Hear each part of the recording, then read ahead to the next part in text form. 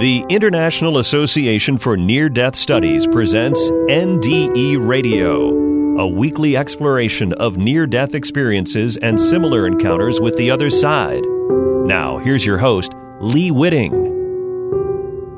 Welcome to NDE Radio, brought to you by IANS, the International Association for Near-Death Studies. I'm your host, Lee Whitting. Our guest today, Kathy McDaniel, is one of those rare experiencers who has suffered through a distressing NDE, which we call a DNDE, and is now, 20 years later, ready and willing to talk about what she went through. I say rare because although at least 1 in 10 NDEs are unpleasant or even terrifying, most DNDEers are so shell-shocked by the experience that they don't want to talk about it ever. Kathy, on the other hand, sees herself as a missionary to hell, where one can save themselves and actually help others as well. Placed on a ventilator for lung failure caused by a virulent SARS-type flu in 1999, similar to the COVID-19 we're going through today, Kathy fought for her life in an induced coma for 3 weeks. During this time, she found herself in an inextricably dangerous, horrifying realm. The effects of the NDE caused her to question her understanding of everything she thought to be factual and irrefutable. And during her long recovery, Kathy continued to struggle to find her place and purpose in life. As memories of former earthly hellish traumas surfaced and seemed to parallel her actual hell experiences, Kathy sought out others with the same story and found IANS to be a valuable resource for hope and understanding. Her book, Misfit in Hell to Heaven Expat, is a memoir of Kathy's tumultuous life before, during, and after her dark, distressing near-death experience. Kathy, welcome to NDE Radio. Thank you, Lee. Very happy to be here. Oh, it's good to have you, and I think it's so brave of you to tell this story. Kathy, your book opens with a story of your extended family's life, going back generations and covering your life up to and after your DNDE. Your life has been, to say the least, a series of setbacks, including seemingly a family heritage abuse of alcohol and of a kind of hardness to one another. You were a faithful, practicing Catholic through a lot of it, so perhaps your near-death visions of hell were designed for your personal instruction. But anyway, for the sake of time, let's pick up the story where Glenn gets you to the hospital in time to save your life, but the only way possible to save you is to induce a coma and put you on a ventilator. So tell us what you saw then. I had the flu, and it got worse. And so, yes, I called Glenn and told him I was scared. He took me down to a doc-in-the-box place. By the time he got me there, there was no pulse.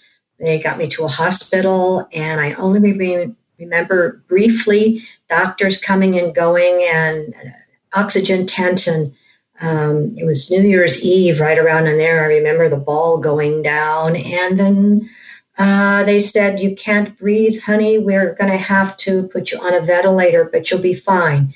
And that's the last I remembered. They told me later that I was on white amnesia, which is a sort of a sedative that they put people on to keep them very still so they don't yank their ventilators out. And they told me that I would not remember anything. It was impossible for me to remember anything. Well, so I was gone. I guess the best way to explain it is to just take the listener with me. All of a sudden, I became conscious. It was as if I was waking up from just being asleep. And this is how I felt. I'm going to read this part from the book, and I'm alerting you to that now. Okay. I didn't feel dead, only confused. Total darkness and absolute silence. My only references. Not daring to move, I waited. The blackness morphed into a reddish glow, dragging with it a stinking heat. Acrid fog, muffled moans, and ungodly shrieks. Oh, this can't be good. Something was staring at me. Like a blow, a voice thundered, "Do you know where you are?" My mind raced, searching for some rational explanation, but part of me already knew. Hell, I whispered. To my horror, the answer was an ear-splitting, maniacal laugh. The evil crept closer as I clamped shaking hands over my ears. Panic surged in me, triggering the requirement for fight or flight. Fighting was not an option. I turned and ran. Wow, that's a great opening. It'll set the stage for what came next. Well, there are a series of events that you participate in, and the first one sounds like the aftermath of some sort of horrendous nuclear war or something. Go ahead and describe that. Well, after I took off and I was taking a leap of faith because it was pitch dark and I didn't know if I was going to fall off a cliff or what was going to happen. But it seemed that as I turned and ran, again, not realizing I was a spirit, dead, I came upon this scene. It kind of blossomed in front of me. Like you say, it looked like, what was that? There was a movie, Planet of the Apes, where they come across the Statue of Liberty and all that destruction, but it was worse. As far as I could see were bombed out concrete buildings and rebar sticking out and smoking places and places still on fire. The sky was dark with just that reddish glow, and in the distance, I could see toppled buildings like skyscrapers that dominoed down on each other with all the windows broken.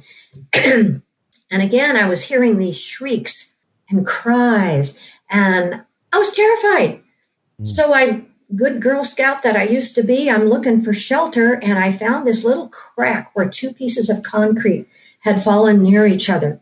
And so I ducked inside there, shaking, and it was darker in that little hole, hoping nobody would see me.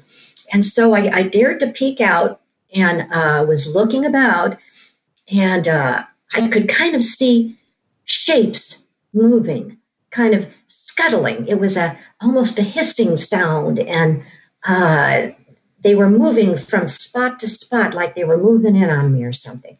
And I thought, oh, good grief, I was looking for a weapon or something to help myself. And all of a sudden, I looked at a figure that looked like it might be somewhat human.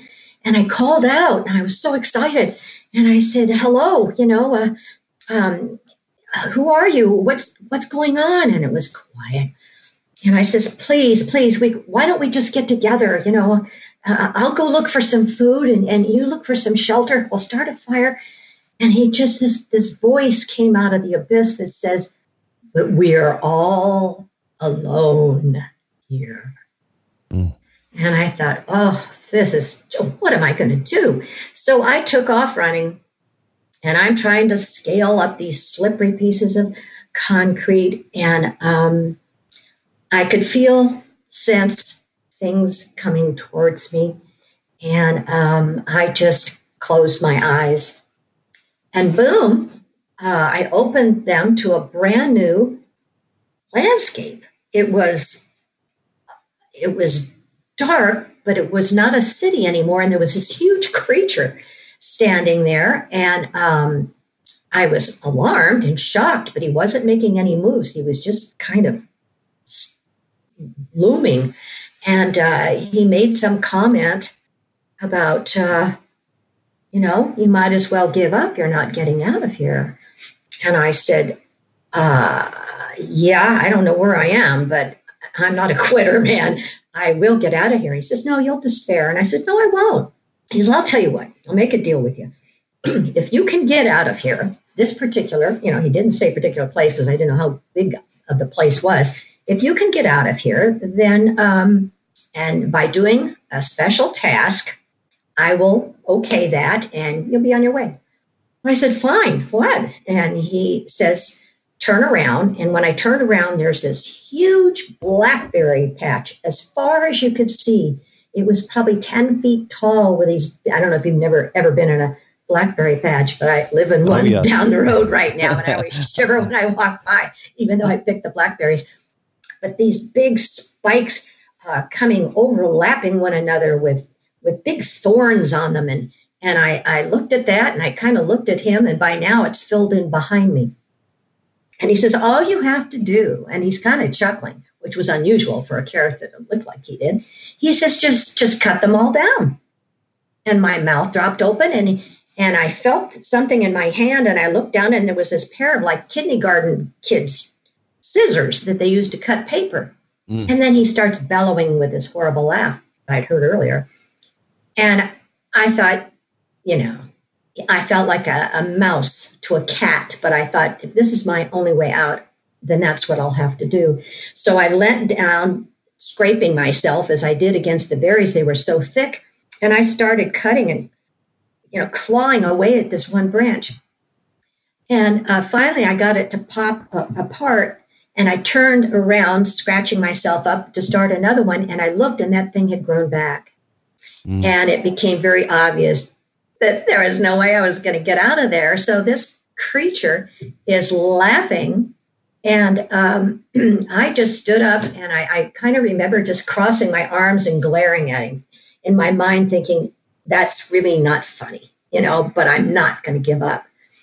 And then boom, it's like a light went on or something behind me. And now I'm in another place. And this one was even weirder, but it didn't appear dangerous. It was a beauty parlor. It was like on a canted stage, so it wasn't flat. And the chairs, there were 3 chairs, and they were placed at odd angles. And there were mirrors in front of each of the chairs and a few little brushes and stuff. But it was like a set from a movie. And I thought, what the heck is this about? Well, then I saw a very good friend of mine up there with 2 gentlemen, nicely dressed. And I thought, well, this is better than the last 2 places I was. And there's somebody I know. Maybe she'll know a trick for getting out of here. And so I stepped up on the stage, and she just looked at me and says, I have to explain. This is a very dear friend who always looked perfect. I mean, this was something that she strove for and she achieved. And she was a little bit looking down her nose on people that didn't value that sort of outward appearance and presence. So I'd been in kind of a mess the last couple of places I'd been here, and she looked at me and says, wow, you look like hell. And I didn't think it was funny because I didn't really know where I was at the time. And she said to sit down on the chair, and I thought, this is really, really too weird. And then her 2 friends, whom I knew from a previous place, who were always very nicely dressed gentlemen, came up and started giving me these tips. And I says, you guys, this is really totally not something I need right now. And she says, well, then this is just not going to work out. You're not fitting into the program. You'll just have to leave. So I found myself then walking on this.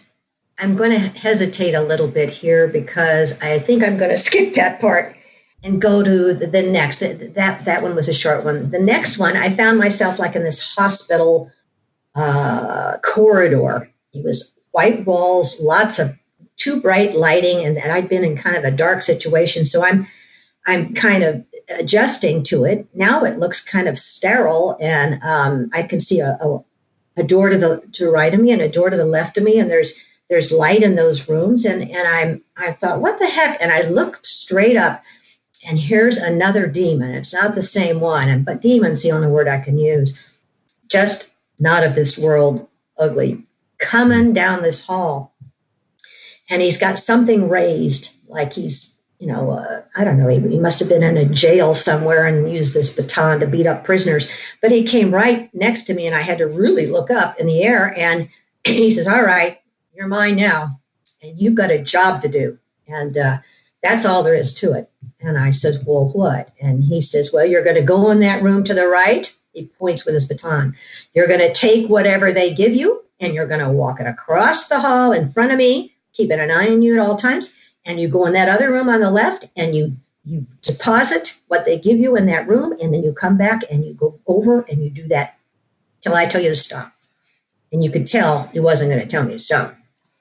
So I thought, well, okay, I this didn't sound too terribly hard. So when I walked into the room, it was a large room, and had a lot of like gurneys on it, and there were, I guess I couldn't tell if they must have been women. I finally figured out because their knees were up and they had a white, bloody sheet across them, and there were doctors between their legs doing some sort of procedure, and it dawned on me that this was an abortion clinic, and I thought, what? And this guy's shaking this baton at me, so I kind of was in shock, and I walked over. One of the doctors raised his bloody hand, and I went up next to him, and he took that poor little desecrated baby, what was left of it, and slapped it into my arms, and says, "Go on, get out of here." And I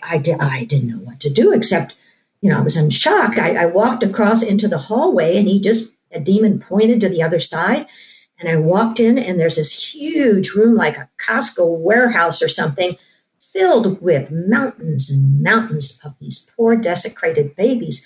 And the smell was awful, and the sight was awful. And, it was dawning on me. I was not in a very nice place. And I just gently put this little body down and came back out in the hall, and he pointed to the other direction.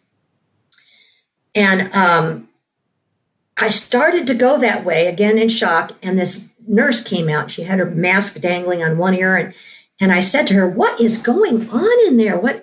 And she says, "Shh, don't talk." And I said, "I mean it. What's going on in there?" She says, "Well, those are poor women that they told they were having just some procedure, but they're really aborting all these poor babies, and you can't talk or stop. You better get in there." And I says, "Oh, I'm not going to do that. That's disgusting, and it's awful, and it's wrong, and I won't do it." So we heard the stomp, stomp, stomp of this thing coming down the hall. So she ran, and I stood there, and that thing loomed over me and said, "Get in there and do your work." And I said, "I'm not going to do it." He says, "Oh, what kind of punishment are you bringing upon yourself now?"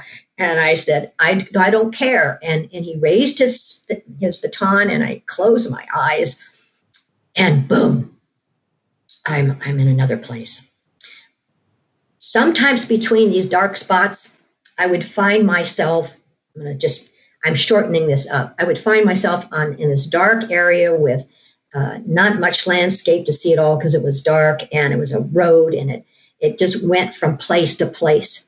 Mm-hmm. So sometimes I would find myself in between places when I would close my eyes. I'd be on this long, endless road, and sometimes small things would happen on either side, and then boom, I'd be back in some big fiasco again, like I was with this one. And actually, I did end up on that road and was walking along that road this time when this next horrible thing happened. I was walking into was like a town because there were people that seemed to be coming and going on this road, but nobody looked at each other. They kept their eyes down, and I felt like, oh, this is really not going to be safe because now there's all these. They weren't really people. They reminded me of zombies or something because they were like dragging their feet and tattered rags. And the smell was not good. And there was murmuring and muttering like maybe they were mentally challenged or something. And so I thought, well, I've got to get through here. I'm going to keep my head down. And I'm going to head straight through. And all of a sudden I could tell when I got that thought out of my head, like it might have been heard or something, because they started to kind of slow down, and then several of them started to gather around me, and I was really terrified. And basically, by glancing up, looking for a friendly face, they were men, and they had skin that was like falling off their bodies. It was rotting, and then the ragged clothes and teeth rotting, and it was like something out of a zombie movie, really. And they started murmuring to each other, and I couldn't understand what they were saying. But then one of them pushed me, and as they crowded around me, and another one pushed me back, and soon I was on the ground and they were on top of me. And I know I didn't have a body at the time now, but then I felt like I did. And I was hurt and I was abused and I was a wreck.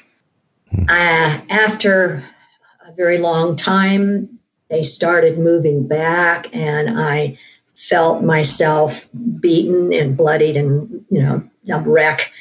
And one of them leaned over with these horrible teeth and putrid breath and got right up into my face. And he says, now you will be one of us. You will have AIDS and you will not die. You will rot and you will stay this way forever. And then he moved off. I thought, now what? I'm afraid to stay here, but I don't know where to go.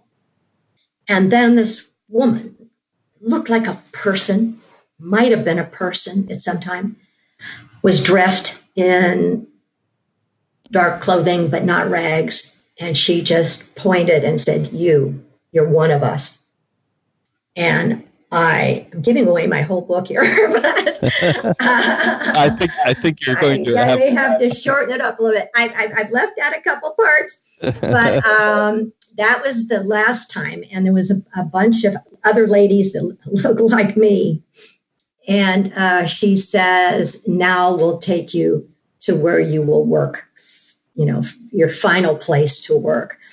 And the last I'm going to tell is that we started the single file of, 10 or 12 beaten up, raped, terribly treated, forlorn women walking down this path as the snow started coming down like I'd never seen before. And I remember that the snow was almost chest level. And if we stayed in front of one another, we could go through, but the wind was blowing. And I thought, boy, it's cold as hell down here. And not in a funny way. I'd lost my sense of humor by then. And we finally got to this cabin where we were told what our new job description was, which was really not good. And then the miracle happened. I think I've got to use this phrase. I think you said whores of hell. Yeah. There, give them a clue. It was not a job I would have picked. But at that time, I was just about out of hope. But I did come through with inadvertently doing something that encouraged the other ladies to join in with me. And unbeknownst to me, how that was going to change things, I would have done it a lot sooner. But I did. All of a sudden, boom, there I was in this huge, beautiful, white light room. It was as hard to describe. It was someplace else, but the immediate infusion of joy and love and ecstasy and just, oh my gosh, it was just everything you can ever imagine and more. It's just ineffable. Well, Kathy, what took you there was this madam. You have to buy the book and find out. But it was such a gentle thing to do. Yeah, that saved you. And I got to tell him that you sang "Away in a Manger" because it was. Well, that's not very well. Yes, I did because I had said to the demon lady that was with us, or whatever she was, I've been here a while now, and it seems particularly horrid today. Is there something else going on I don't know about? And she says, "Oh yeah, it's Christmas on Earth tonight, and that's always the worst day in hell." And so, I got a little spunky and started a song. What it reminded me of was Howard Storm's story about when all he does is he thinks of a little prayer to Jesus. That's right. As an atheist, he's being dragged away. Just the mention of the name Jesus or the song that you sing is enough to change hell to heaven. Well, but God isn't there, and you don't even think of God when you're there. Yeah. God doesn't go where God doesn't welcome, and God's not welcome in hell. So there was no way for me to pray or do anything. It just didn't occur to me. And I've been a Catholic my whole life. I was 53 years old, and I go to church every Sunday, but that never dawned on me. You know why? Because I still didn't know I was dead. Mm. I did not know I was dead till I got to heaven. I thought I was just, the vacation from hell. I can't tell you. You don't want to experience it yourself. Take my word for it. But people when you generally don't know they're dead there. Right. When you got to heaven and you saw your dear friend who had died, Rick, and that you were telepathically communicating, you realized because he was dead that you must be dead as well. Right. And that's what, I died because of him. I mean, I took care of him for many months when he had his leukemia treatments. That's why I was so run down. So we had been engaged and, as a couple for 7 years. He helped me raise my kids, send them to college. So we had split up recently within a couple of years, but still he had to go to the East Coast. I was on the West Coast. And so we were still dear friends. So he died. And this is part of the reason I got so depressed and run down and died. But I didn't know I was dead. I'm standing in this wonderful place. I've totally forgotten about hell. I don't remember earth. I don't remember anything coming in my mind. It's just so full of joy and happiness. And there he is.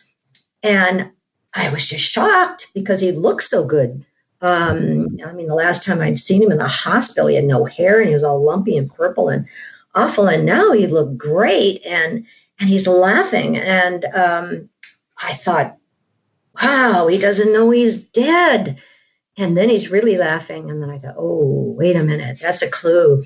If he's dead, I'm dead. That's why I feel so amazing. I'm here with him and it's so exciting.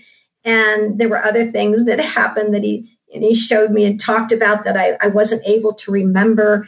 And except he came right up to me and said, now, Mary Kay, you've got too much left to do. And I knew I was getting kicked out, man. I was so furious. I thought, no. I mean, where's this free will thing? No, I'm not going. And he just smiled. And that's when I found myself at the lovely little meadow and the stream. And I'm walking back. And again, the heaven thing was gone. I was in the now. I was in this present of just walking.